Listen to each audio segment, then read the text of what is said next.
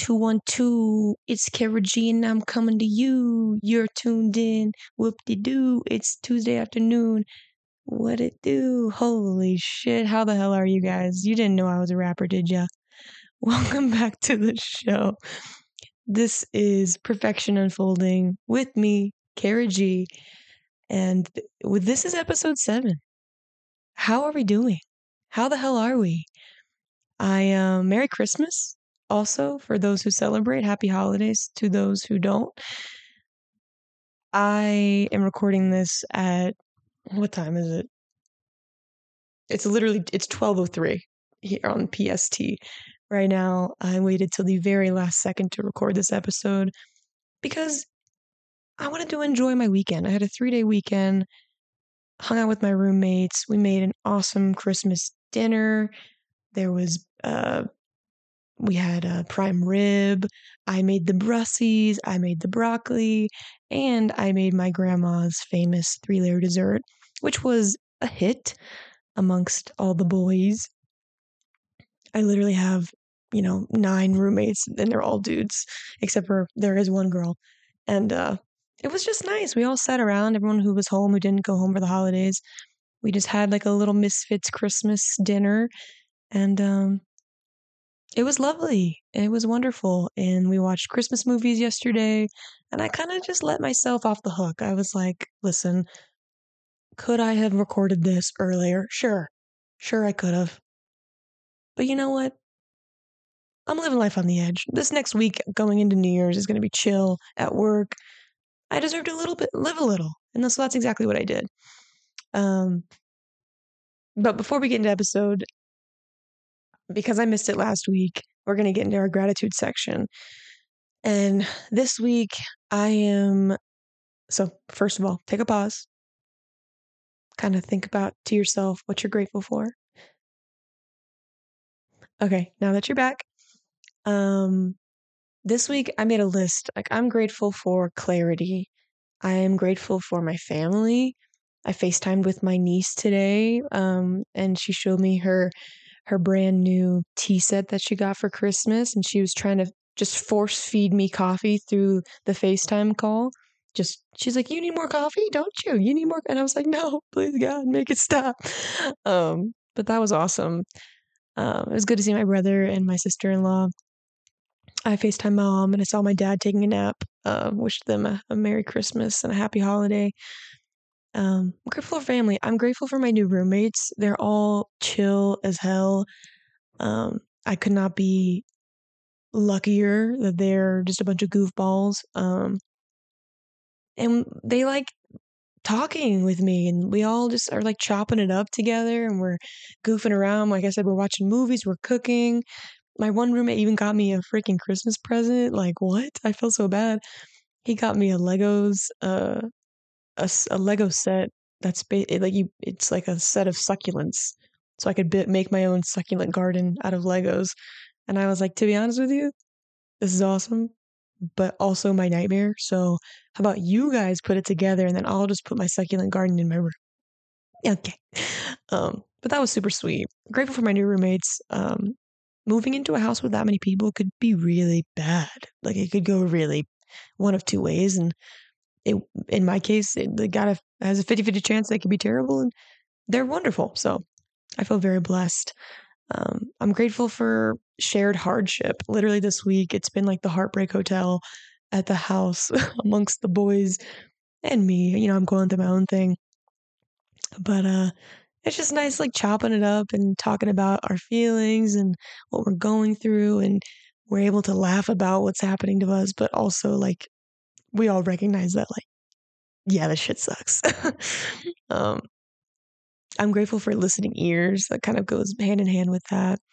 I'm grateful for my own intuitive wisdom. I'm grateful for the fact that, like, I've practiced listening to myself so much over the years that every time I have a question about something that I'm, like, not sure about, I actually know. Like, I know. Every time I think to myself, is it this or is it this? If I just sit for half a second, my intuition's like, you know what the answer is. You already know what it is. Why are you asking a question you already have the answer to? Don't blame me. And so I'm grateful for that. I'm also grateful for my sadness.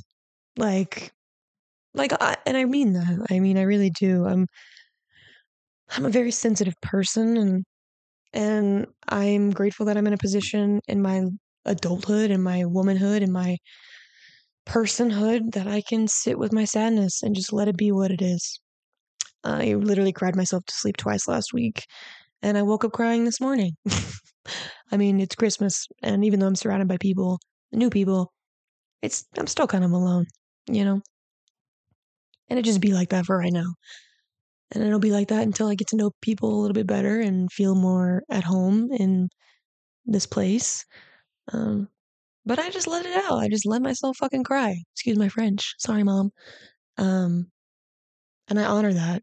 And I honor when I need to do it, and I just let it happen. And sometimes I get annoyed that I'm so sad sometimes, because when you cry that much, sometimes you get a little snotty and then you can't breathe. And I'm like, oh, that's annoying. I have to go get up and blow my nose. And, it can be like an annoying practice. But every time it comes up, I'm just like, all right, I'm going to feel it. I'm going to let it be what it is. I'm not going to try to fight it. And then I keep it moving, and that's exactly what I did today and what I did yesterday and what I did the day before. And I just have room to hold space for more than one thing at a time. Like those memes you see on Instagram. It's like you can be sad and joyful on Christmas. Like two things can be true at once. And I even go beyond that. I'm like, 360 things can be true at once. It's full sphere, you know, full sphere of emotion. So one minute I'm goofing around and being silly and funny. And the next minute I'm just, thinking about my grief. And it's just like, you know what? Cool. This is what being alive's all about. Am I right? You gotta love it. I'm grateful for my open communication. I'm grateful for my ability to be able to communicate like freely and like what I'm doing right now. I'm chopping it up with you guys. That seems to be the verb of the day, chopping it up. Um, I'm not afraid of what I'm feeling. I'm not afraid of speaking my truth. I'm not afraid of really anything. And when I do experience fear, I mean, I'm talking like, emotional fear, like made up fear, stories that I tell myself fear. When I do experience that, I'm like, cool. I recognize you. I see you. I know that you're there. I know that you're here to try to keep me safe, but like normally it's not very helpful, the fear. So I'm just like, you're here as like an old programming mechanism that I used to use to cope and to numb myself out and to like keep myself small and safe. But like, I don't need you anymore. I recognize you, that you're valid. You're trying to keep me safe. Thank you, ego. Love you for that. Always looking out for your girl. But I'm living in like a deeper, more grounded, intuitive space. So like, yes, there is the ego fear, but a lot of times I'm just like, well, that's not gonna help me get to my goal. My goal is scary. That's why it's trying to keep me safe, right? So I'm grateful for the way I can communicate that with myself and with others. And um, the more I lean into it, the more I practice it, the doper I feel, the more myself I feel. So that's kind of cool. And lastly, I'm grateful for the truth. The truth will set you free. The truth is like literally the best gift. And every time I feel myself start to make up a story that's not grounded in truth, I am grateful that I can find my way back and I can use the truth as my North Star and to keep me from making things up, whether it's for my betterment or for my detriment. I'm grateful for the truth. So if you haven't today, take a second. If you didn't do it earlier, take a second to just think about what you're grateful for and just sit in it.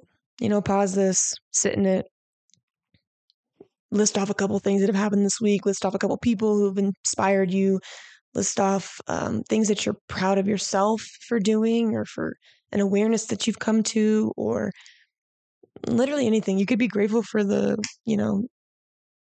like the fact that your car locks. What a gift. I don't know. It could be anything. But I encourage you to take a second and just sit in your heart space and be in gratitude for a second. And I hope that you feel better because of it. So I'm going to go into some life updates since even though you guys are pretty much following along to my life as I'm living it in real time. Life updates, again, I spent Christmas alone around my roommates, so not technically alone. Um, I already spoke about how the house has been the Heartbreak Hotel, which has been hilarious and kind of like a bummer, you know. It's just like, dang, it's hard to watch people go through things that are painful, you know. Um, yeah, so it's like, you know, I've been going through my own thing, and my toxic trait is that I deal with things by myself, and then I bring them to the table and share them with the group. But I've kind of been experimenting, expressing myself, even though these people are new. I'm like, my truth is my truth. My sadness is my sadness. Y'all might as well know about it. It's not a secret. Um, but also in the theme of this Heartbreak Hotel, I've just been noticing like there's a lot of endings happening around me. Just like the year's coming to an end. A lot of my roommates' relationships are coming to an end. Like I feel like I'm coming to the end of like a long cycle, and like even though everybody feels like the new year, it's like new year, new me, whatever. And like the memes on Instagram are talking about how no one said that this year, and it's like, yeah, we know that shit never works. Um, I don't feel like I'm going to be a new me, but I do feel like there's opportunity for me to grow exponentially in this new year, especially career wise. That's my whole goal. It's like why I'm holed up in the mountains is to save money and to like build my shit and to like really lean into it and stop being so afraid. So I've been noticing a lot of endings happening, but like also with that, I'm sure a lot of new beginnings. But this week after Christmas going into New Year's is always like, it feels like time is standing still, but also moving super fast, right? Um, I kind of like it. It feels like potential energy is just kind of accumulating, and like we're about to like, it's like the countdown before 100-meter dash, right? You're like on the blocks, you're focused in, you are just like repeating your mantras to yourself over and over and over again, like, I got this, you got this, like, eye on the prize, eye on the prize. And then, you know, January 1 comes around and you just sprint off the block, and, you know, you hope that you keep the stamina to make it to the end of whatever you're trying to accomplish. But like, that's what it feels like right now, is just like this potential energy, which I find fascinating because what I feel now versus last week is like kind of wildly different. Like I felt a little more slothy last week, and this week I feel a little bit more energized, but that probably has to do with the fact that like I'm ovulating at the moment. If you know anything about the female cycle, it's like your freaking hormones have everything to do with how you feel.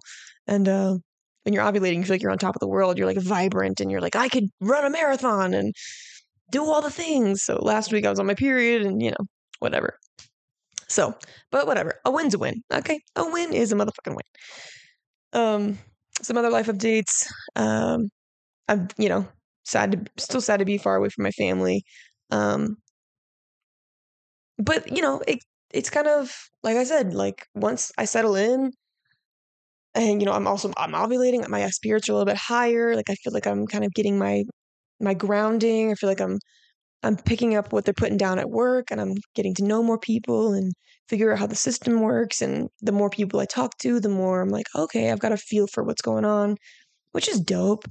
But the biggest thing I'm going through, and it's kind of a vulnerable share, um, I'm like struggling to figure out how to navigate this like post breakup relationship with my ex. And I'm not going to get too into it just because it's like it's happening in real time, and like out of respect for both of us, neither one of us knows what the fuck is going on with each other. Moving forward, we're kind of just like winging it, right? Like neither one of us pretend to have the answers, and that's fair. But something that we had a conversation recently, and he said something. Well, he said this. He was like, you know, maybe it is right person, wrong time. And to which I replied, I don't believe in that. You know?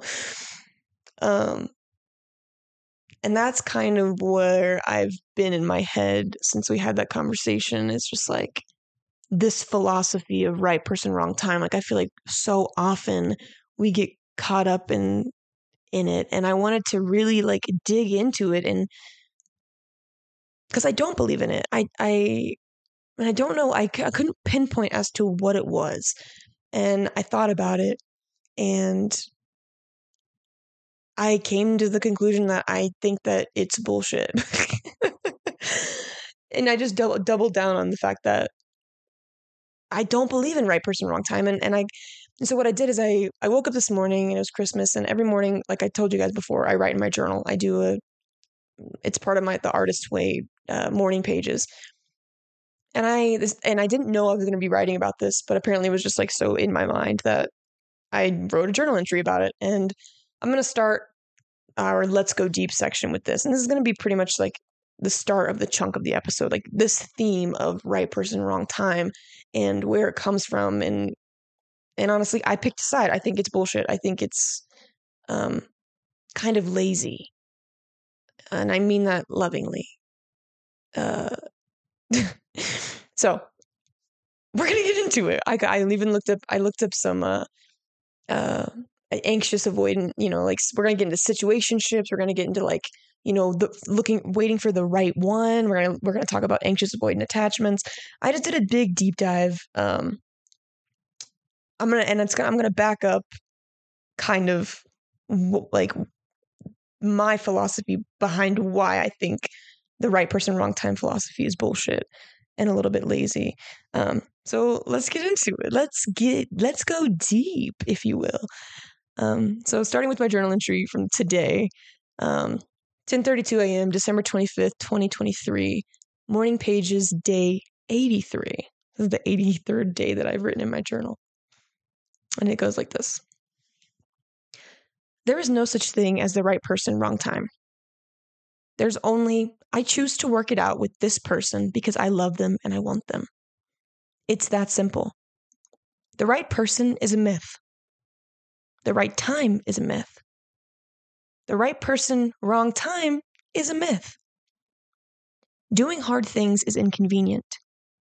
Being in a relationship and working to make and keep it healthy and fulfilling is inconvenient. It's never the right time. The right time doesn't just come to you and magically appear. You create your reality. You choose your right person. You create your right time.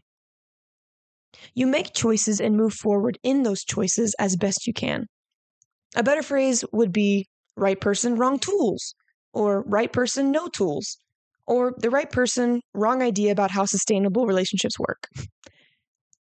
Being in love with someone is an inconvenient thing to do and can be rather irritating if you've been alone the majority of your life. When you love someone, you start taking their life into consideration. You start letting them influence your decisions. When you love someone, your life is no longer centered around just you. But that's the point. When you love someone and all those things are happening, then congratulations, you're doing it correctly. It's when you don't feel called to do those things for your partner that you're probably in trouble. You're supposed to feel for your partner and want to work together to build a beautiful life. The gift of partnership is the opportunity to live for something bigger than you, to contribute to a higher mission, to challenge yourself to level up in your capacity for giving and receiving. Being alone is cool, but it's the easier choice. It's a totally awesome and valid experience to live for yourself. The experience of doing life solo in a romantic sense can be equally or even more so enjoyable than partnership. I'll be the first one to tell you. But for those that feel called to partnership, but choose to be alone, just know that's a cop-out. Oh, you're afraid of messing up and doing the wrong thing? Well, guess what? I can guarantee you'll fuck up. I can guarantee you'll say the wrong thing and make some mistakes. Because why? Because so will I. We all have, do, and will. Because how are you supposed to be good at something you've never tried before? Or better yet, how are you supposed to be good at something you've never tried your best at before? How can you expect to be a master at the craft of healthy relating if you've never practiced before? If you've never been given the chance to practice before? If you've never felt safe enough to practice? You can't. This shit takes time and effort and patience and compassion and your best effort and willingness to try over and over and over again. Building a relationship with your quote-unquote right person is an inconvenient practice to dedicate yourself to. It's a heartbreaking practice. And it can be wildly annoying to be bad at it at first. But my God, is it not worth it when you finally have a chance to try, to practice, to get good at it with a person you love and adore and feel for and want to build a life with? To say yes requires a mindset that no one can give you. You have to cultivate it for yourself from the pits of your guts. You have to be willing to be seen trying and failing. You have to show up in vulnerability, knowing it's your greatest strength and tool in getting better. And practicing better to be the best partner you can be for the person you choose to love, knowing they're doing the same for you. And to say no to that kind of opportunity is to play small. It's the easier choice to blame being bad at it on the quote-unquote right person, wrong time. And I think that phrase is horseshit. You can do better than that. I know you can. But it's all a choice. Whatever you choose, I hope it takes more than a little effort and inconvenience to keep you from choosing your highest, most aligned, right, quote-unquote person. Just know you have to build the life you want. There's no magic sign that will fall into your lap one day and say, yes, this is the one. This is your right person, right time. You have to build and choose the partnership you truly desire. No one can or will do it for you. All you can do is trust your gut and keep moving forward. So, I wrote that and I was like, damn, I feel some type of way, don't I? And honestly, it comes from a place of just like, I work so hard to build myself and to be the person I want to be. And I do the same thing in relationship. Like, I work so hard to like build and to love and to like, I don't know. Like for me, like I don't have this, and maybe it's sorry, so many things are happening in my brain. I have created such a relationship with myself that I trust myself almost to the nth degree. Like I can count on like 3 fingers how many times I've like kind of second guessed myself in the last 2-ish years. And even then it was like I caught myself, you know what I mean? I was like, no, like this is my truth. Like and it's like those 3 times I probably reached out to maybe two or three people like, am I crazy? Like am I doing the right thing? And those people were like my mom and my best friends. But at the end of the day, like I knew what the truth was. I knew what I needed to do. So like I've cultivated this relationship with myself, right? So when I meet somebody who I vet, who I like deem worthy of partnership with me, right? Because I'm my biggest protector at this point. And they make the cut and they show up in all the ways that I want them to show up and like they're what I deem like my life partner, my perfect partner. And not because they're perfect, but because the way that we relate to each other makes sense and is sustainable, like in my mind, for the most part.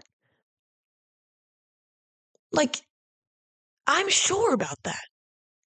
I trust myself to go there and to dive in face first, like full chest, just like balls to the wall, all or nothing, like let's fucking try. You're my right person, you're my right time. Let's do it. It's hard for me to like because I have that. It's hard for me to like I just can't relate. And even though I'm not saying that because I can't relate to it, it's not real. I have other resources, thank you very much, that I've looked up and just, obviously confirmation bias, but like you have to it's good to it's good every once in a while to pick like a firm side on something, because I tend to be somebody who sits in the middle and I leave room for nuance and I'm not gonna sit here and tell you that like right person, wrong time doesn't have a place in the world. I'm sure it does. But it is grounded in this world where you're living in the future that doesn't exist. right? And I'm a person who has in the past tended to get caught up in a future that doesn't exist. Like right now, I am finding myself going in transporting myself into a future that doesn't exist where me and my ex get back together. And I'm his right person, right time. Right? But like the reality is that I'm not. That future doesn't exist. And I don't know what it will take to get him into that future, into that reality. But what I do know is that like in the interim, like hearing those words, right person, wrong time, I'm like, I'm still not good enough. Because for me, my reality, what in my present, like I have not changed. Right? I've been the exact same the entire time. So if I don't work for you now in the present moment, what makes you think I'm going to work for you in the future? Right? So it's like the right person, wrong time doesn't exist because if the time isn't right now, what makes you think the time's going to be right later? You know what I mean? Like what changes, right? And maybe there's a circumstance where like, online I read a couple things where it's like, oh, like right person, wrong time, like you met somebody 3 weeks before they shipped off to go across the world. I mean, literally, my first relationship, I met my boyfriend 3 weeks before I went to boot camp. And I could have very easily been like, oh man, he was wonderful, but like, right person, wrong time, and then just never talked to him again. But guess what? He wrote me a letter every day for 3 months while he was in boot camp. And then we dated after he got out. And we were long distance and we kept dating and we just kept planning things to look forward to. But that could have easily been a right person, wrong time. Like, oh, I wonder what would have happened. But guess what? He was the right person, right time because we made it work. Where there's a will, there's a way, right? So I think of this philosophy of right person, wrong time is like it's bullshit because if it was the right person, then you would make the time, right? You would create the reality in which the time made sense, right? And so I'm a little bit passionate about that. I just said a lot of things, but I did find this this article because I want to get into like today I want to get into right person wrong time philosophy, and also that's going to lead me into like situationships, anxious avoidant attachment, and like all that stuff that I spoke to earlier, and we're going to get into that. But first, I want to read you this article that I found. It was actually originally posted on thoughtcatalog.com and it was written by Heidi Priebe or Priebe. I feel like a dum because I don't know how to pronounce that. And admittedly, it is me with my confirmation bias. I will fully admit that. But it resonated really hard with what I'm trying to get across. And so I'll read it. It's called The Truth About Meeting Someone at the Wrong Time. Timing is something that none of us can seem to get quite right with relationships. We meet the person of our dreams the month before they leave to go study abroad. We form an incredibly close friendship with an attractive person who's already taken. One relationship ends because our partner isn't ready to get serious, and another ends because they're getting serious too soon. It would be perfect, quote unquote, we moan to our friends, if only this were 5 years from now, 8 years sooner, or some indistinct time in the future where all our problems would take care of themselves. Timing seems to be the invariable third party in all of our relationships. And yet we never stop to consider why we let timing play such a drastic role in our lives. Timing is a bitch, yes, but it's only a bitch if we let it be. Here's a simple truth that I think we all need to face up to. The people we meet at the wrong time are actually just the wrong people.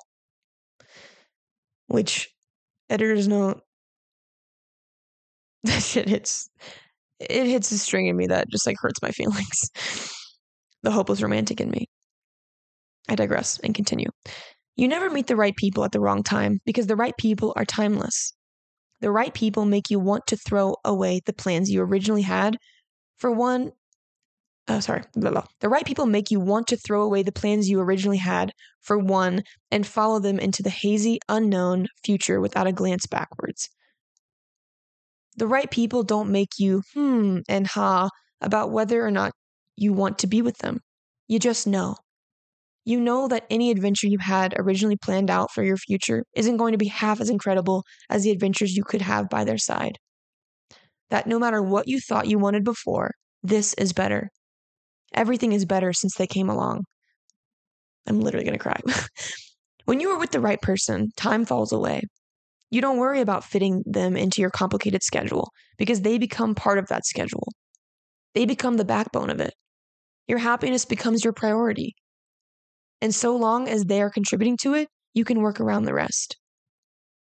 The right people don't stand in the way of the things you once wanted and make you choose them over them. The right people encourage you to try harder, dream bigger, do better. They bring out the most incredible parts of yourself and make you want to fight harder than ever before. The right people don't impose limits on your time or your dreams or your abilities. They want to tackle those mountains with you, and they don't care how much time it takes. With the right person, you have all the time in the world. The truth is, when we pass someone up because the timing is wrong, what we are really saying is that we don't care to spend our time on that person. There will never be a magical time when everything falls into place and fixes all our broken relationships. But there may someday be a person who makes the issue of timing irrelevant. Because when someone is right for us, we make the time to let them into our lives. And that kind of timing is always right. Even though this article isn't perfect, it speaks to the core of what I'm trying to get at. And that's like, timing is irrelevant when you're with the right person. And to add on to that, my piece is like, you pick the right person. The right person doesn't just come to you. You choose them. And so with that logic,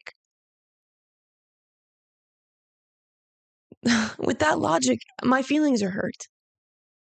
Right? Because if I'm the right person, wrong time, then I'm just the wrong person. And if that's the truth, then there's nothing for me to look forward to.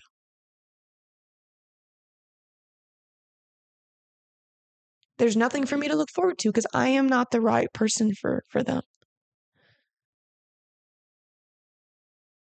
And that hurts my feelings. But that's the truth.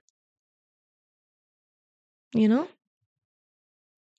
The truth hurts, but it'll set you free. And it's just a shame because like I read this article, and I'm like, damn, like I felt all those things. Like that's so true. Like time is irrelevant. Like I don't care. Like I'm such a hopeless romantic, bro. I would literally drop everything right now to make it work, But I can't change. I can't make myself the right person if I'm not. Even if they're the right person for me in my brain, But at the same time, they can't be the right person for me either. Right? Otherwise we'd be together. We have to equally come together and make it work. But this whole philosophy of like right person, wrong time, like it really is like bullshit. It really is bullshit because that time, the time that you're talking about, like where it works, it doesn't exist. Whether it was in the past or whether it's in the future, it doesn't exist. You make your time. Like you choose your life. You create your reality. You choose your partner. And you make the time work for you. You're not a slave to the time. Time does nothing without effort. Time does nothing without you. Like, the time doesn't make you change. Time doesn't change anything. Time just keeps going whether you change or not, right? So to live in the fantasy of right person, right or wrong time is kind of, it's silly and it's unhelpful. Because like she said, like, the hard truth is that, like, they might just be the wrong person. Because with the right person, time is irrelevant. And I think that's, like, hitting the nail on the head for me in terms of what I'm trying to get at. And this leads me into, like, there's nuance to this, right? Like this leads me into, like, situationships, right? Because I feel like even though my ex and I, we weren't in a situationship, we were very much so in a committed relationship. Like, I have been in situationships before where literally I was dating someone off and on for like a year, and then, fast forward 3 years later, I'm like, "Oh, maybe it was just like the right person, wrong time." No. No. They were shitty then, they were shitty in the present. Like, there was no change. No change happened. Like, I was not the right person for them. In my brain, I made myself think I was. I made up a story. And even though the situationship and then my relationship with my ex are totally different, like, it still somehow feels the exact same. you know? And even though I've done work to think like I know it's a them thing, it's not a me thing, like there's still that little piece of trauma in my brain that's just like, you're not good enough, you're not good enough. Even though I like put my whole self out there and I dove in and I tried, and I showed up in integrity and I did the work, and it's not enough for that person, but that just means that they're not the right person. And that's not to say that they can't be the right person later, but like, I think I full chest believe right person, right time. Like, I needed to go through that situationship, and I needed to have my first boyfriend, and I needed to go through this last relationship with my ex. Like, I was exactly the right person at exactly the right time, and they were exactly the right person at the right time for me. It's just time goes on and you become new people, and there's like new time differences. I don't know. Like, I believe that everything is exactly the way as it's supposed to be. Like I've said before, I needed to be loved by my ex the way that he loved me, and he needed to be loved by me the way I loved him. And that was beautiful. And we both came to this beautiful awareness, and we both gave each other these things that we needed. And now I'm just facing the fact it's like, well, do we just leave it at that? Right? Like posing a question to the audience, like, when do you know when to let go? Right? Like, I don't want to. Hopeless romantic in me is like, no, please, God, no. I'll wait for you till the end of time. But then the other side of me is like, is that me waiting to be chosen? Like, is that pathetic of me? Is that me disrespecting myself? Like, or do I trust that they want to come back and show up for me in all these ways that they want, that they didn't know how to, but now they are trying to and they want to? Like, I don't know what the answer to that is. I mean, I think I know what the answer to that is, but the truth hurts my feelings,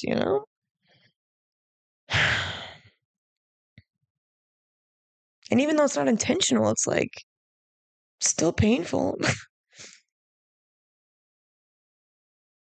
And I can't just choose their awareness for them, right? Like, they know what they're doing. Like, I can't sit here and think like, oh, like they don't know, like, but no, everybody knows exactly what they're doing. And the truth is, right person, wrong time just means like you don't have the time to make me the right person or the desire, I suppose. Because if you're waiting for someone to choose it for you, like, I can't choose that for them, And if you're in a similar situation, like, you can't make your partner choose you, bro. There is no future where you're the right person with the present information at hand. People are allowed to change. People are allowed to ebb and flow. People are allowed to come to new awareness, but you have to live in the present. And I'm trying to live in the present, right? And in the present, I am not the right person. I'm the wrong person. At this moment in time, I was the right person for while we were dating, and now I'm not. And that's okay. And I'm not, and now I'm just ranting, but I do have other points I want to make. I wanted just to, like, I'm just kind of speaking to like the fact that it's not black and white, right? Like, yes, I am leaning on the side that I think that right person, wrong time is bullshit, but like I said before, I'm sure that there's situations in time where it's like, people will link back up, but guess what? Like, I think that that's only possible if there's a plan of action.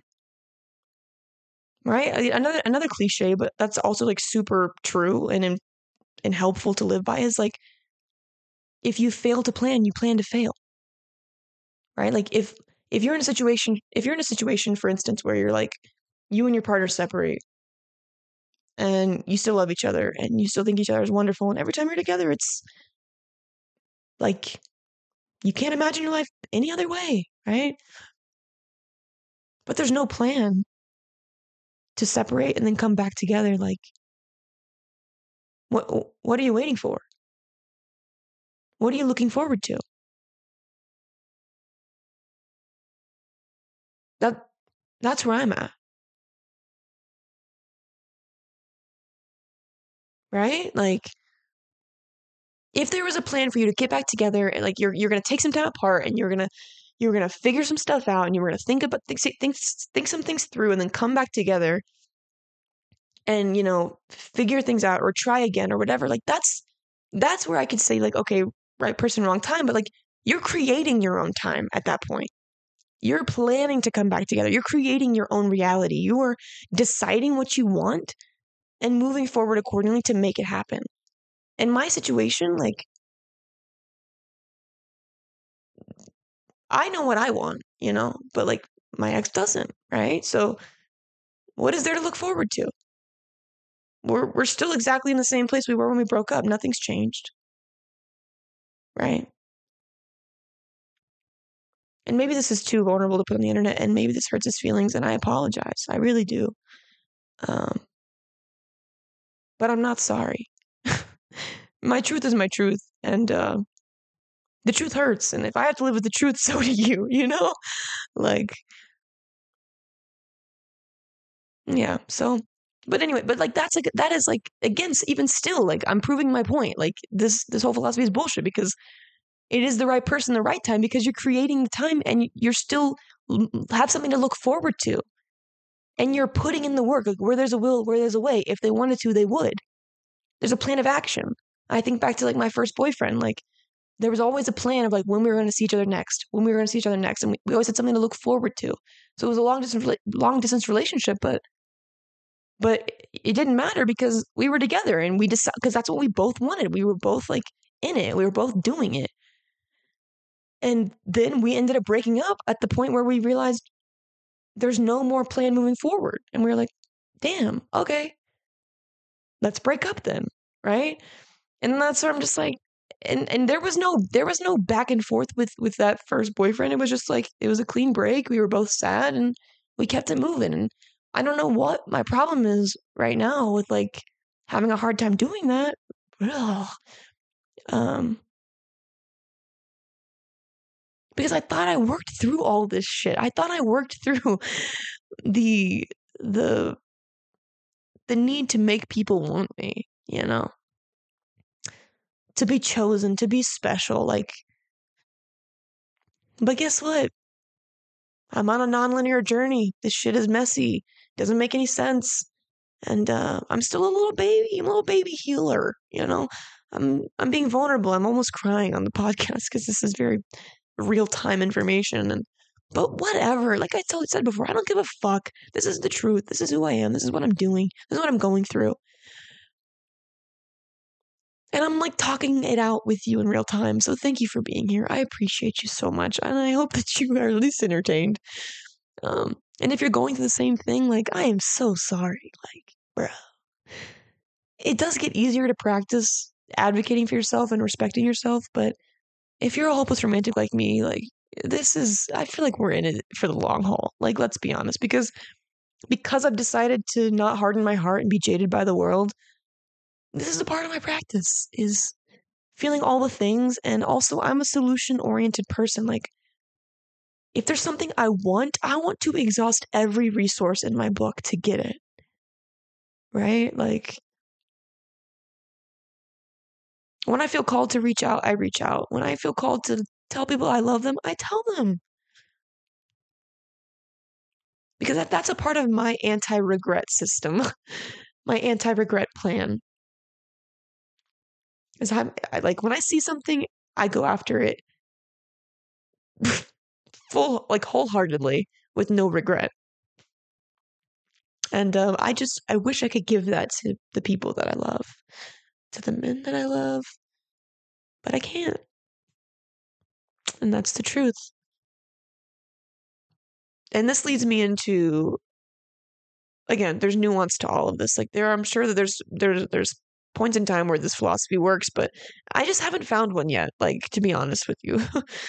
I think the delusional version of me used to think, oh yeah, like right person, wrong time. But the truth of the fact of the matter is, like, that's just not true. Like, I just don't think that exists. Like, if someone wanted to be with you, they would move mountains to make it happen. If they were sure about you, right? If they're unsure about you, they want to keep their options open. If they're unsure about you, yeah, they're gonna move on with their life, right? Like, and so I want to get into, like, normally in situations like this, like, it's almost always like an anxious avoidant thing.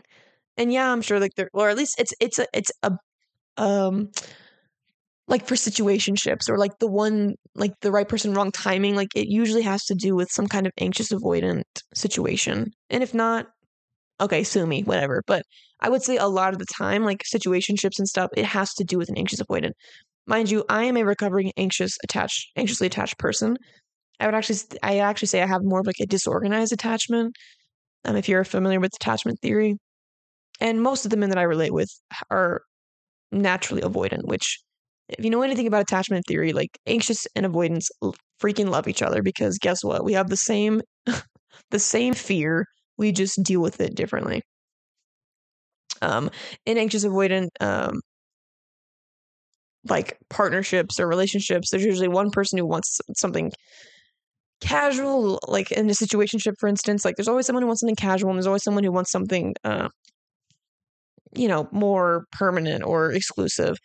At least in my experience, like in my situationship days, almost always, I'd be dating somebody, we'd be hanging out, we'd both be just like giving boyfriend girlfriend vibes, we'd be going on dates, we'd be going on trips, we'd be doing all this stuff together, getting food together, relating, having sleepovers, just bonding, just the two of us. At least, I would think it was just the two of us, to my knowledge. And then I would always hit them with the, what are we doing? I want a relationship. And they'd be like, no, thanks. And every time, at least from my one big situationship I had, it was like, he was like, I don't want a relationship. And I was like, okay, dope. Well, I don't want to see you anymore. And then we were like, okay, bye. Well, then, as the avoidants who don't want a relationship always, in true avoidant fashion, they come back around, they check up on you, and they're like, hey, so yeah, like, you want to go get food? And,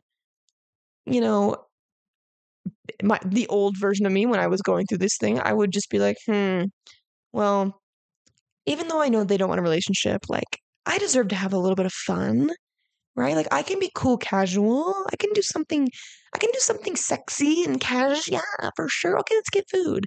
And then it would turn into, 4 more weeks of me bonding and them giving me boyfriend vibes, and then them at least, being honest, being like, I don't want a relationship. And my delusional self was like, okay, dope. Well, I just don't want to see you anymore because I'm still have feelings for you. Bet.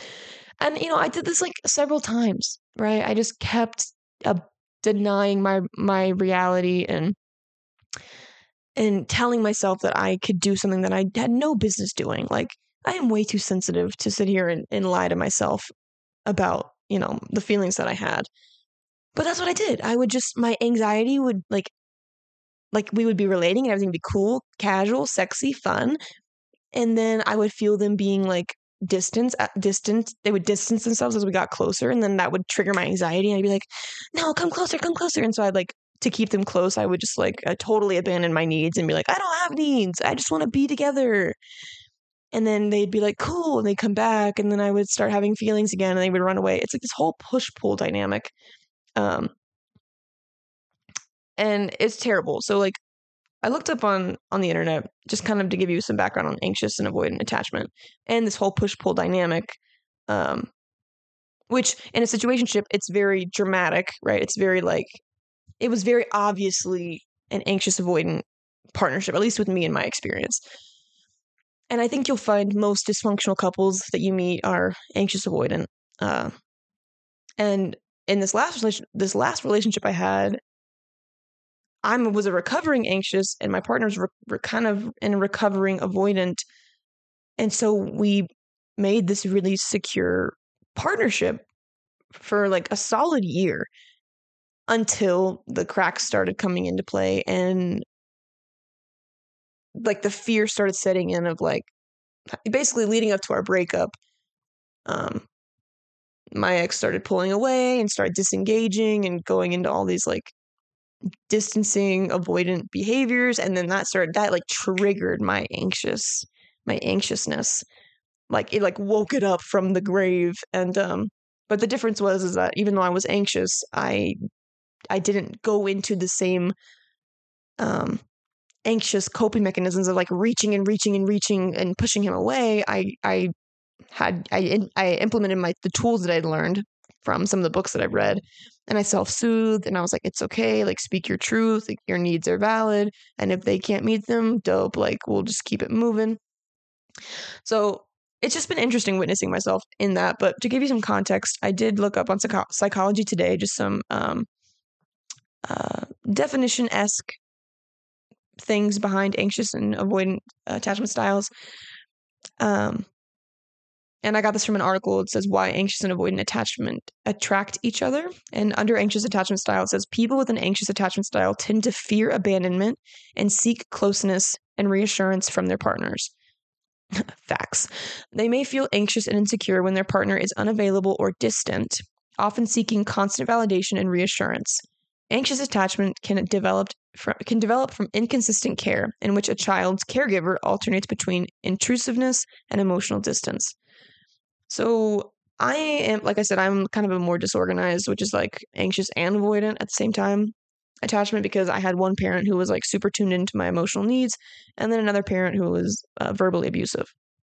So it's like sometimes I feel safe when I'm scared, and sometimes I feel safe when I'm cared for. I don't know. It just kind of depends on the day. And then under avoidant attachment style, it says people with an avoidant attachment style are often uncomfortable with emotional closeness and may value their independence and autonomy. They may feel uncomfortable with intimacy and may tend to distance themselves emotionally or physically when relationships become too close or demanding. Avoidant attachment can develop when a child's caretaker doesn't show nurturing behavior, instead being consistently emotionally unavailable or unresponsive. So I also have this tendency, and let me caveat by saying I think you can have different attachment styles in different relationships. Like for me, I am more avoidant in friendship, which is interesting. I mean, at least I used to be. And also like if somebody hurts my feelings and like I like cut you off. Like I create distance. I like want to run away and hide. I want to whatever. Like if I feel like I'm being judged or made fun of, I'm like totally avoidant, which I think a lot of people would say same. But, and then also in friendships, like sometimes if my friends, when I was younger, before I realized I was an emotional person, like I was very uncomfortable with people crying. Like I didn't know how to hold space for people going through hardship. Like I was like, why are you crying? Like, I don't understand. This makes me uncomfortable. And I would distance myself so that they wouldn't have to lean on me.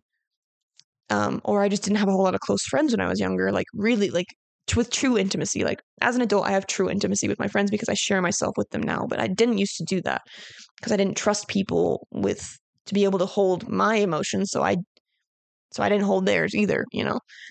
And then whereas like in romantic relationship, I'm way more anxious. And this has everything to do with my father wound.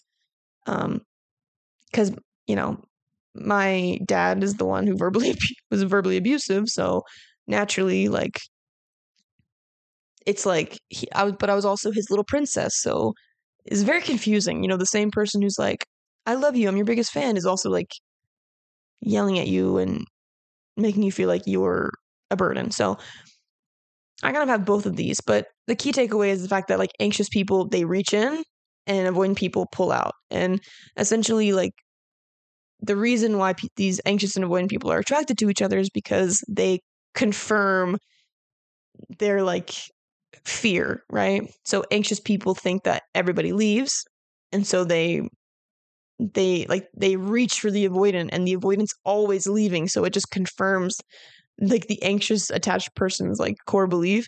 And then the avoidants are like, people are going to smother me and I'm not going to have my independence. And so the anxious person always reaching for them, trying to get them to be a part of the partnership. They're like, oh my God, I was right. Like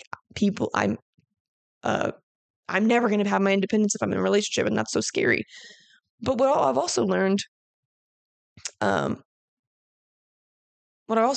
just through different books that I've read, one of them being Attached, The New Science of Adult Attachment and How It Can Help You Find and Keep Love by Amir Levine, MD, and there's another.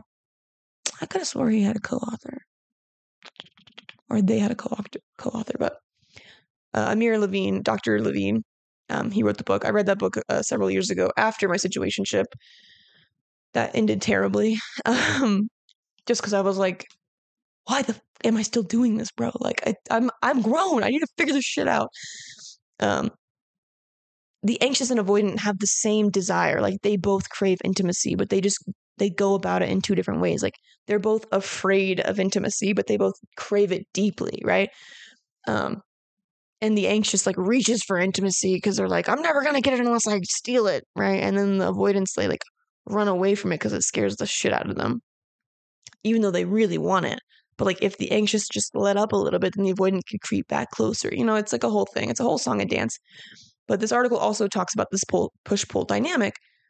And it says the push-pull dynamic between an anxious and avoidant partner can be challenging and lead to a cycle of frustration and dissatisfaction. The anxious partner may constantly feel on edge and insecure due to the avoidant partner's emotional distance, which is just like they don't feel safe at all. So they're always trying to create that safety. The anxious is always trying to create that safety. And they never get it from the avoidant because the avoidant's like, no, I don't want to give it to you because you asked for it. It's like the avoidant's always having a temper tantrum. So it says, in contrast, the avoidant partner may feel overwhelmed and pressured by the anxious partner's need for closeness. This dynamic can result in a cycle of emotional distancing and re-engagement, causing stress and instability in the relationship. A partner with an avoidant attachment may need a break from the relationship due to feeling overwhelmed, causing the partner with an anxious attachment to experience an intense fear of abandonment. Literally my whole life. Bro, it never ends. That's what happened with my last relationship with my ex. Thinking about the future freaked him out so much to the point where like he didn't want to come home anymore, and I'm not even sure that he realized that's what was happening. Obviously hindsight's 2020, so it's like very easy to go back and like, you know, dissect things of like, oh, that makes a lot of sense, but it doesn't make the fear any less visceral. Like I read the book Attached, and one of the things that I noticed, it's a great book to get educated on like how attachment styles work and how they operate, especially with real life examples. But the thing that I didn't like about the book was the fact that like it made the avoidant partner like the villain, right? And a lot of the different situations, it was like the avoidant partner didn't try, and the avoidant partner was like disengaged, and the avoidant partner was like all these things. But I think it's because we've decided that because the anxious partner is the one who's putting in a lot of the effort in relationship, like when it comes to trying to fix it, even if it's manic, like we've deemed that that's the healthier, that's the better, like they're like the hero in the relationship, but it's not true. Like both the anxious and the avoidant are both the problem. Okay. Like when you're full sending your anxious attachment, like you are like, you're putting your whole brain power on this partner. Like you're putting your safety on an external thing, right? Like on this person that's outside of you. Whereas the work is taking that projection that like this person's going to make safety for you, like, and putting it all on your partner. Like you have to give that to yourself. That's the work of the anxious attachment person. That was my work, right? Like, why was I always thinking like, do they love me? Do they want me? Are they going to leave? Like that, I've talked about this before. Like I took those questions of like, do they love me? And I put them back on myself. Like, do I even love them? Do I like them? Like, what do I like? What do I want to do? Like, and that was that work of like healing the anxious attachment in me was like, I stopped putting all my safety on my partner. Like, no, I give myself the safety. And then I can be like, hey, can you also provide safety? Yes or no? And that's how you choose a partner that's healthy for you, right? You can't put all that pressure on your partner. And so then, like, you know, we make the avoidant like the villain in our story usually, because like the anxious is like so seemingly helpful, which really they're just as, you know, annoying as the avoidant. Because the avoidant, the way that they deal with that pressure from the anxious is they're like, no, no, no, no, I don't like this, bro. Like, you cannot be leaning on me for all of this. I don't like this pressure. I don't like this like, I can't give you all the safety. Like, I don't trust you, right? You can't even have safety for yourself. How am I supposed to trust you with my safety? Right? And so then the avoidant like disengages, and then they like they're like, I don't like this. This is sticky. This is too much pressure. Like, gross. So they disengage. They like avoid the anxious partner, and then like it's just neither one of them feels safe, right? Because then like the avoidant's like, well, damn, like now you're just confirming the fact that like I can't trust you to like give me space, right? I can't trust you, and that's how I get my safety, right? The anxious gets their safety in closeness, the avoidant gets their safety in space, and neither one of them can trust each other to give each other what they need. Because what? Because and the trick to that is like you have to find a balance, right? There's a balance to be found. The anxious has to provide the safety for themselves, and the avoidant has to provide the safety for themselves. And then they meet in the middle where they can like cohabitate in this beautiful dance of like we both take care of our own needs and we both give each other space so that we can have closeness and we can get the intimacy that we always deeply, truly desired. That being said,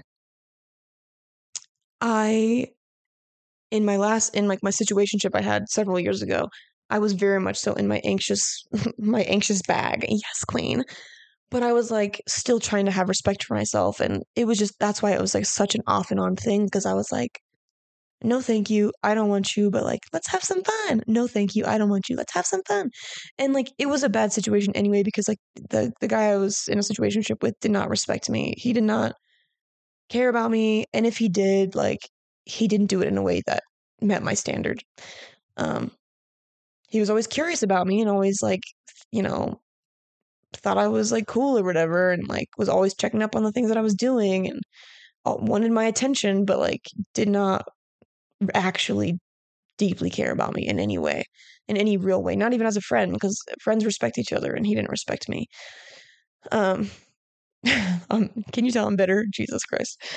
Hilarious. Um, whereas like with my ex, like I was really trying to bring that security in myself to the table, like, and show him that I knew he was like naturally leaned avoidant. So I was like, okay, like whatever happens, like I need to make sure that like it's not me. I mean, nothing anybody does is like really a you problem. Like it's everybody's going through their own thing. Like everyone's their own main character in their story. But like when it came to showing up in relationship, I wanted to do my best to like leave my anxious attachment at the door. Like I had learned so much about anxious attachment. I like wanted to bring the tools that I had to the table and to really lean into like whenever I feel those anxious feelings, instead of ruminating or reaching and grasping, I'm going to speak up for myself. I'm going to communicate effectively. And I'm going to leave room for my needs to like hang, you know, and see and let them meet me in those needs. Like I'm not going to reach for them and demand them. Like I'm just going to let them show up for me if they can. And if they do, then we'll just keep it flowing. And at the times where like when I could feel myself overreacting to things that like didn't warrant a reaction in that way, like I would self-soothe. I would use the tools that I learned. Like I would ground myself in the truth and ask myself like, am I mad because I asked for what I needed and they didn't show up, or am I mad because I just made something up in my head? Like I had so many arguments with my partner in my head. Right? Of me working through like my anxious attachment like flare-ups. And looking back, like those flare-ups didn't come out of nowhere. Like looking back, like my partner did still exhibit some avoidant behaviors, like, and there were some yellow flags. And those yellow flags had everything to do with the future and me not feeling secure in the future. I felt secure in the present. I didn't feel secure in the future. So what did I do? I asked more questions, right? I had that conversation of, do you see me being your wife? And the answer was no. And that was the truth. And so now I can move forward with like a real true baseline, right? Like I wasn't feeling insecure for no reason. Like I wasn't feeling anxious for no reason, which is dope. Very validating. Thank you. Even though it's painful. So anyway, so like I wanted to like bring those tools to the table. And honestly, like I had a point and I lost my train of thought just now. Not me talking to myself. My main point is the fact that like, you know, neither one of these people are the villain, but the goal is to have secure attachment. Like I wanted to make sure in my last relationship I was as securely attached as humanly possible. And honestly, my partner showed up securely attached, like for the most part too. Like, and so that's why our relationship was so beautiful. Every time we had like something came up and we had a question or maybe we disagreed on something, we sat down and we talked about it. Like I spoke up for myself and that empowered him to speak up for himself. And because every time I felt anxious, I wasn't showing up in like manic mode of like, answer my questions and tell me you love me and validate my experience and give me the safety. Because I didn't do that, it left room for him to be able to show up more vulnerably. And I fucking loved that shit. I ate it up. I was like, this is awesome. Yes, thank you, please, more. More, please. And that's why we could create this like beautiful relationship where we were both showing up and advocating for ourselves and being vulnerable and being intimate. And it's like the more I leaned into my secure attachment, the more he could lean into his. And like it created this beautiful safe space where I know that like at some points in time where I could sense that he wanted to pull away, like I could feel him choosing to hang in the discomfort and to like have the conversation and to, you know, meet me in safety the way I was meeting him in safety. Like, and it was beautiful. And I was like so grateful that I could have that experience. Cause like, honestly, like I've learned so much about this stuff. Like, I don't know how to articulate it, I guess, in the most, I don't know how to say it in the most articulate way, but I've learned so much and I've integrated so much. And,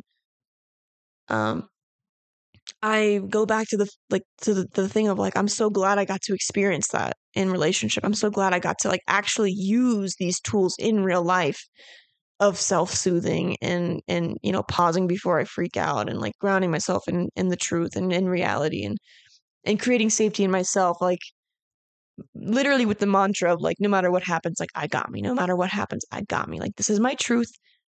It's fair for me to speak my truth. It's fair for me to speak my truth. Like I deserve good things. You know what I mean? Like if this goes bad, like the world doesn't end, right? Like no matter what they say, this is the truth and this is what I need. I don't want to shrink myself just because, you know, I feel like I'm too much for this person, right? So I got to practice that. I'm very grateful. And I wanted to get into, so that's like the anxious avoidant attachment. That's the push-pull kind of thing that happens. In the book, Attached, I still think it's an incredible book to read if you were curious about attachment theory. And if you're an anxious girly like me, you probably already read the book, let's be honest. But for the avoidance out there, like, please learn about how your attachment style is literally the same as the anxious. It's just a different packaging, right? Like, we all want deep intimacy. That's what we all want as people, right? But it's important. Like closeness and independence is a balance. It like the beauty hangs in the balance, and like that's where the secure attachment comes into play. And essentially, like the three main takeaways that I found on 4minutebooks.com, because I actually gave away my my copy of Attached. I looked up 4minutebooks.com just to give you like a rundown because I don't remember exactly everything that's in the book. But it is a good book in terms of giving great examples of like how this plays out in relationship. And the three main things is like, number one, everyone needs attachment. It's a prerequisite for a happy and healthy life. Literally so true. I mean, research has been done on if you have healthy relationships, healthy relationships, like you will live longer. Like you will have a higher quality of life. We need people. Like we need our tribe. Whether it's romantic or not, like we need community. We need friends. We need people to lean on, right? And this anxious avoidant attachment isn't just in romantic relationships. It could be with your parents. It could be with your friends. It will very well show up in your romantic relationships as well. But no matter what, like attachment and relationship is like a prerequisite like to a happy, healthy life. Like no matter what you're trying to figure out, like getting to be to a more securely attached place is better for everyone involved. You, your friends, your family, everyone involved, because you can meet your needs and then you can bring your full self to the table to be in a relationship. And I think that's beautiful. Number 2, there are 3 different attachment styles. Which one are you? So it talks about the 3 different attachment styles. We talks about anxious, avoidant, and then secure. I don't think the book goes into too much detail about disorganized or anxious avoidant. I think there's actually an anxious avoidant like together attachment style, but it doesn't. I don't think it goes into the nuance of those in the book. It might, but I'm just not sure. In this 4minute.com article, it said anxious. If you have an anxious attachment style, you'll spend a lot of time worrying about whether your partner loves you, if they're spending enough time with you, and what's going on when they don't call you back within a few minutes. You feel a constant need to be with your partner, need them to be accessible all the time, and take what they do and say very personally. I can personally relate to the thinking about if they love you all the time and taking what they do very personally. Like those two right there hit home to a T. Like when I tell you, when I was in that situationship and even towards the end of my relationship with my ex, that's all I thought about all day long. It's just them and what they're thinking about and how, and if they're thinking about me and what they're thinking about me and do they love me, and all just my brain just going in a spiral around and around and around. And I even remember journaling towards the beginning of the end of my relationship with my ex.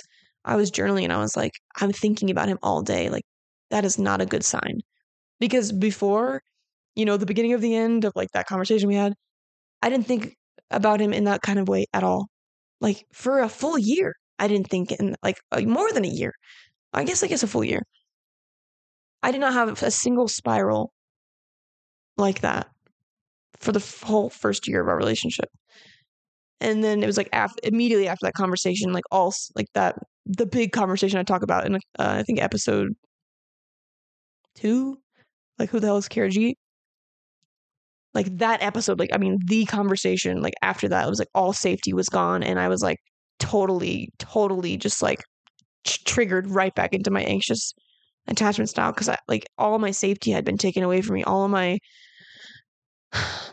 trust had been taken away from me. Like that I had, like, I felt like I was just jolted into a totally different reality. And so I was just like ruminating all day of like, oh my God, like, do they like me? Do they love me? Like, how am I an idiot? Like, did I miss all these signs? Like, I'm like overanalyzing every single text, every single conversation, like 100% relate to that. And so then it says avoidant. You value your independence more than the relationship.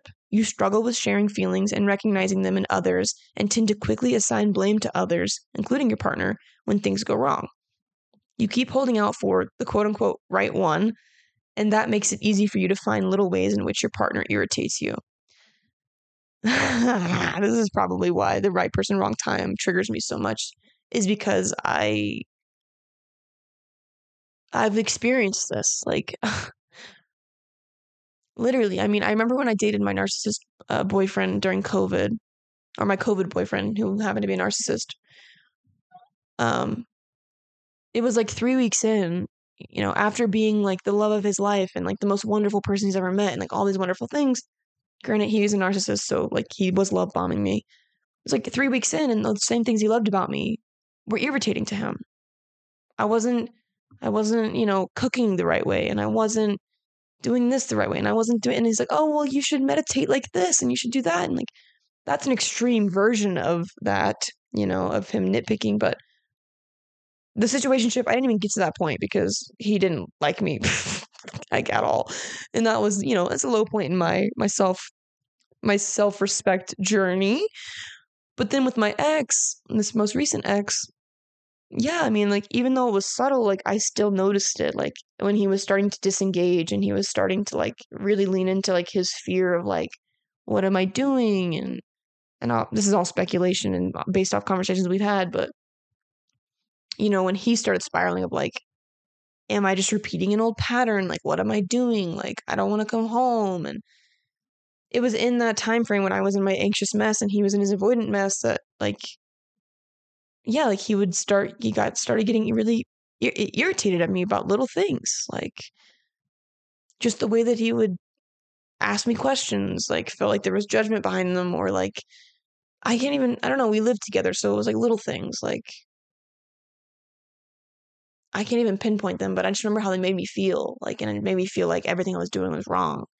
And even whether that was like his intention or not, it didn't change the fact that like, and whether he knew he was doing it or not, it doesn't change the fact that it was happening, and it was when those things were happening that like it triggered my anxiety, because at that point I'm in hypervigilance mode, so I'm like, fuck, like something is so wrong, and he's not even aware of it yet, but like I don't feel like I have the right to ask yet, because it's like not that big of a deal, but it was like small enough for me to notice it. It was like all these things were happening.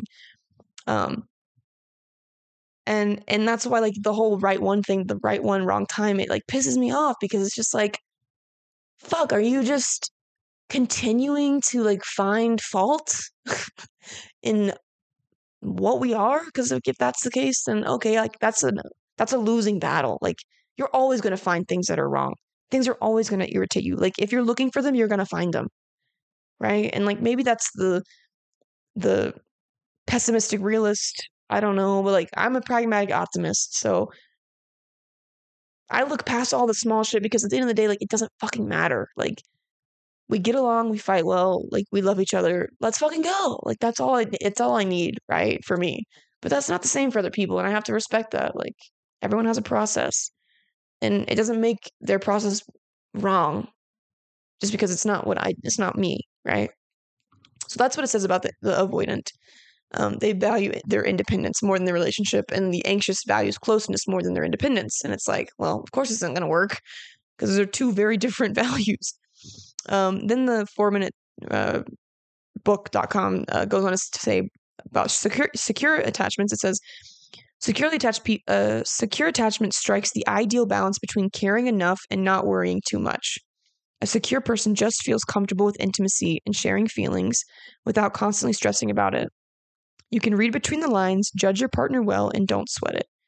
Personally, and I added this part. I said, personally, I think that you can ebb and flow between these attachment styles depending on who you're relating to. Like, I can think to like some people I have avoidant attachment with, I have anxious attachment with, I have secure, but mostly I'm ebbing and flowing in the securely attached. Like I said, it strikes an ideal balance between caring enough and not worrying too much. So it's like, yeah, there's things that irritate you, but like you can keep your eye on the prize, like on the bigger picture, right? It's like you can love somebody for who they are, not who they're not. That's secure attachment. Whereas like insecure attachment, which is anxious and or avoidant, they're focusing on what people aren't versus what they are, right? It's like, you're not doing this for me, and you're not doing this for me, and you're doing this wrong, and you're doing that, and you can't provide safety, and you can't do this. Whereas securely attached people, they're like, yeah, I'll show up in intimacy because I like you and I love you. Dope. If anything goes wrong, we'll talk about it. Like, I'm not going to take everything you say personally, because like you have your own life that you're living, but like if something's wrong, I expect you to bring it to the table. That's secure attachment. And I think if you're a recovering avoidant or anxiously attached person, like you can very well be a securely attached person and maybe dip into those anxious and avoidant tendencies.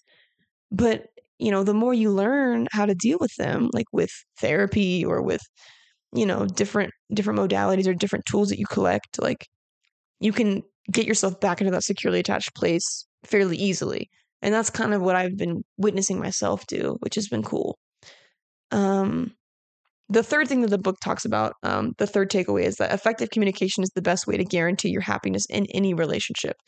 Facts. What have I been saying? Like as soon as like I would feel an anxious ping, right, where I wanted to be like, oh my god, do they like me? Do they blah, blah, blah. In my last relationship, I would just bring it to the table. Like instead, like I wouldn't force myself to sit in that discomfort of like making up a story. I would just ask what the truth is. Right? Like that is the opposite of depression is expression, right?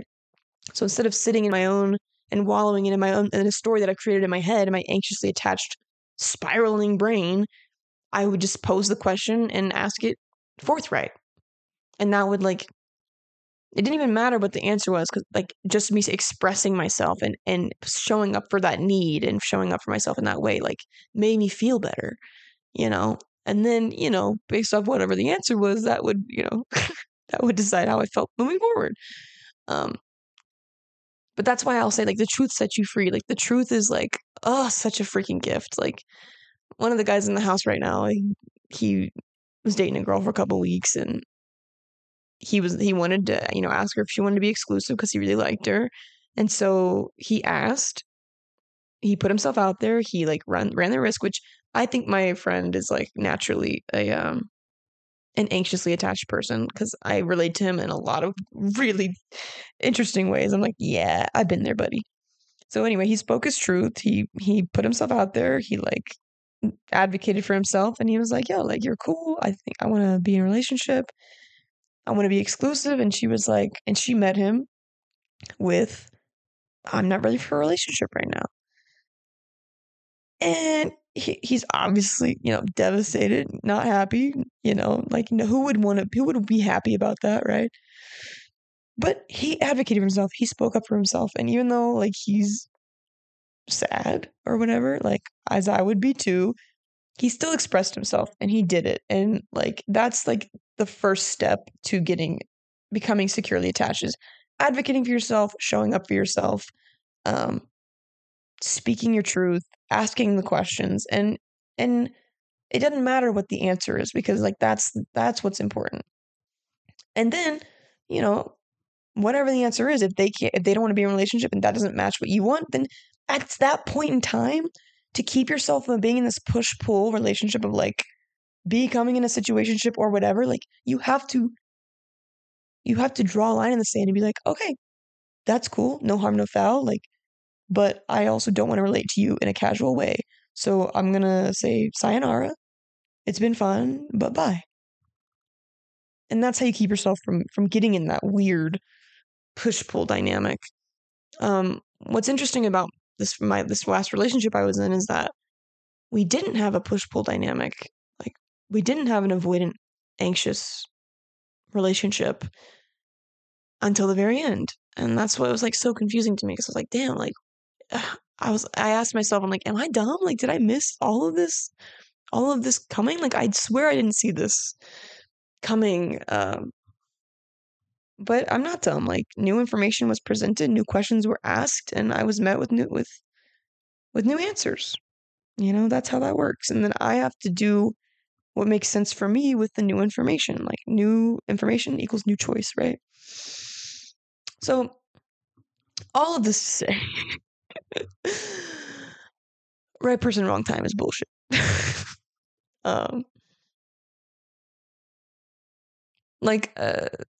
The whole philosophy, I mean, when you take into consideration attachment theory, and you take into consideration just circumstance and all the things you can do with your life, I think it all comes back down to choice, right? Even in a situationship with an anxious avoidant, or even a relationship with anxious avoidant, you can choose to stop living that pattern whenever you want. It just takes some awareness and takes some effort. And for the right person, wrong time, it takes some choice and it takes some effort. It's the exact same thing. And maybe you can be right person, right time at a different date, a different time and space, but you cannot do that without change, right? Because if nothing changes, then nothing changes. That's how it works. And even if though I'm hopeful for change, and you can be hopeful for change, right? That's beautiful. I love that you have that open heart space to be available for that, but it doesn't guarantee the fact that it's going to happen. The only thing that exists is the present. And if in the present moment it's the right person, wrong time, you're just the wrong person. I'm just the wrong person. And I think the only antidote to that is to let it go.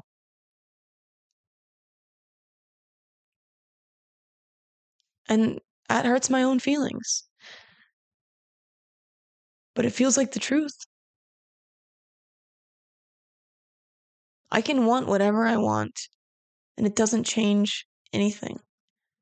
Because it takes two people to tango. It doesn't matter that I would drop what I'm doing right now and move back and try again. Like, it doesn't matter. Because that's not their truth. And you have to ground yourself in the truth.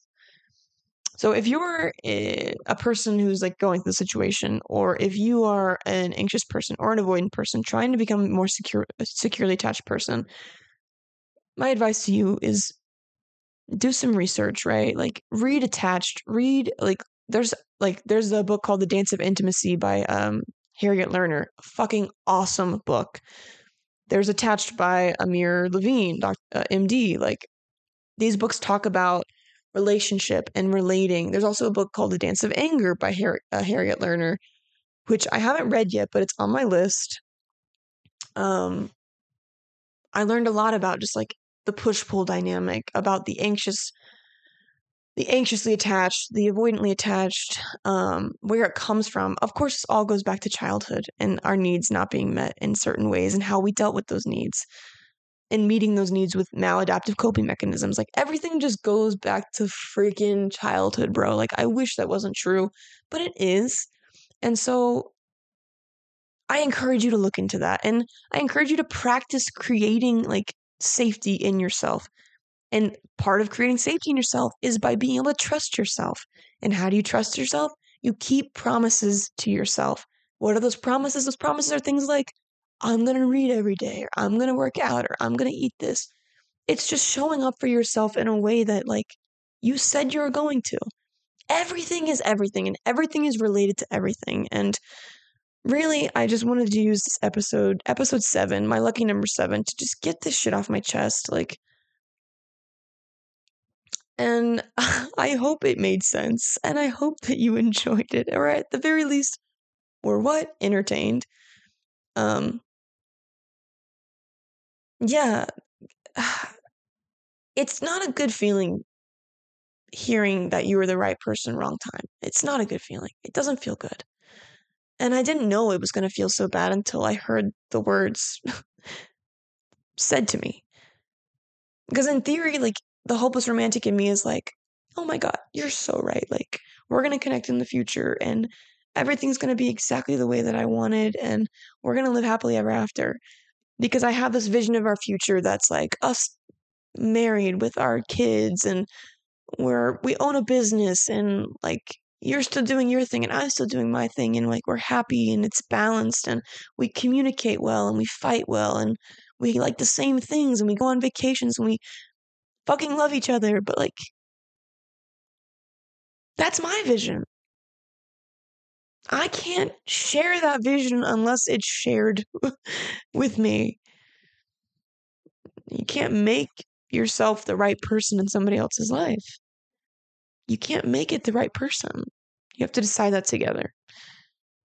And this is an emotional time for me because I'm like actively working through this on the internet for everybody to listen to. But you know what? Like I said, that was the whole point of this. I told you it was going to be vulnerable. I told you it was going to be my shit. And, you know, hopefully listening to me work through what I'm going through helps you in some way. And I'm grateful for this opportunity and I'm grateful to be here. And some things I put at the end of my notes in terms of writing about the show is like right person, wrong time thinking. Like if they wanted to, they would. But also maybe they aren't able to right now. But that doesn't mean that you wait around for them to figure it out. To figure it out and to figure out if they choose you or not. And that sums it up. Maybe they aren't able to right now, but that doesn't mean you wait around for them to figure out how to choose you. Damn. Also, it's like even if you're in this wonderful relationship and it's incredible in all of these ways, like if your partner reaches a threshold of intimacy and yours keeps going, like you can't make them keep going. Like they have to want to, they have to work at it. Like they have to figure out how to meet you at your threshold. Like, and if your threshold is non-existent, then it's like you have to find someone else whose threshold is non-existent. You know, like it just fucking sucks. Like I don't believe in right person, wrong time. I believe in right person, right time. Wrong person, wrong time. Like I believe in time is irrelevant. Like you do what's important to you. You choose who you want to choose. You build the life that you want to build. Like no ifs, ands, or buts. Like you don't there's no chance to life. Like it's like luck favors the prepared, you know? And like I feel like for me, like I've been preparing for my right person, right time. I've been preparing for it. I've been studying. It's like relationship is all I care about, you know? And so to be met with right person, wrong time just feels like a, like a, it's just a lesson. It's just a lesson in so close. It's a lesson in close but no cigar. It's a lesson, what the hell? It's a lesson in like a taste of what it could be like, you know? But when I actually get it, it'll be that much more glorious. It'll be like, oh, I'm so glad I'm the right person, right time, you know?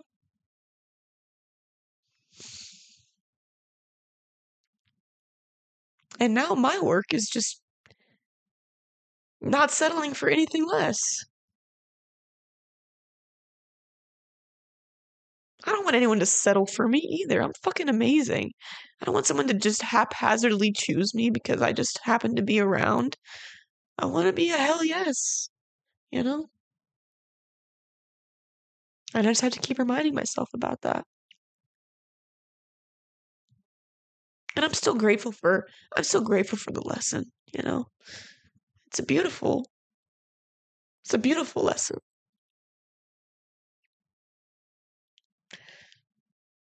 But I'm just the wrong person. And I guess they are too. And on that note, I think it's time for bed. Whoa, you guys got me all worked up there. Jesus. Lucky number 7. That's my lucky number. So, and the best part is full moon in Cancer today. Mercury's in retrograde. There's a full moon in Cancer. And guess who's a Cancer rising? It's me. It's me. So it's only appropriate that I would cry on episode 7 on the full moon in Cancer a week before the new year in the middle of Mercury retrograde. Like it just feels so like it feels very me coded. Um and so I'm gonna leave you guys with some all that being said, I'm gonna leave you with some affirmations. I'm gonna leave you with some affirmations and I'm gonna put you at the forefront of them. And I'm gonna say this. And hear this and know that and if it resonates, let it soak in. You can do hard things. You deserve to be someone's right person, right time. Even if you are your own right person, right time. You are beautiful. You are worthy of good things. You are love personified. You try your best, and that's enough.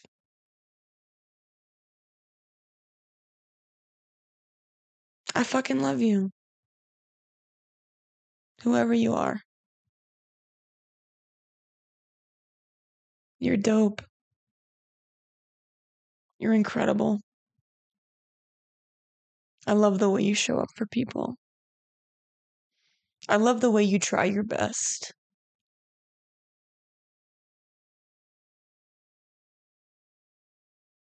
I think that's good. That's all I got for today. Oh my goodness. So let's take a deep breath. What a ride. That's the show for this week, guys. An hour and a half. Not too shabby. Thank you so much for tuning in. Thank you so much for showing up. Thank you so much for listening. Please like, share, subscribe to Perfection Unfolding Pod on Instagram, on YouTube. Give this show a 5-star review.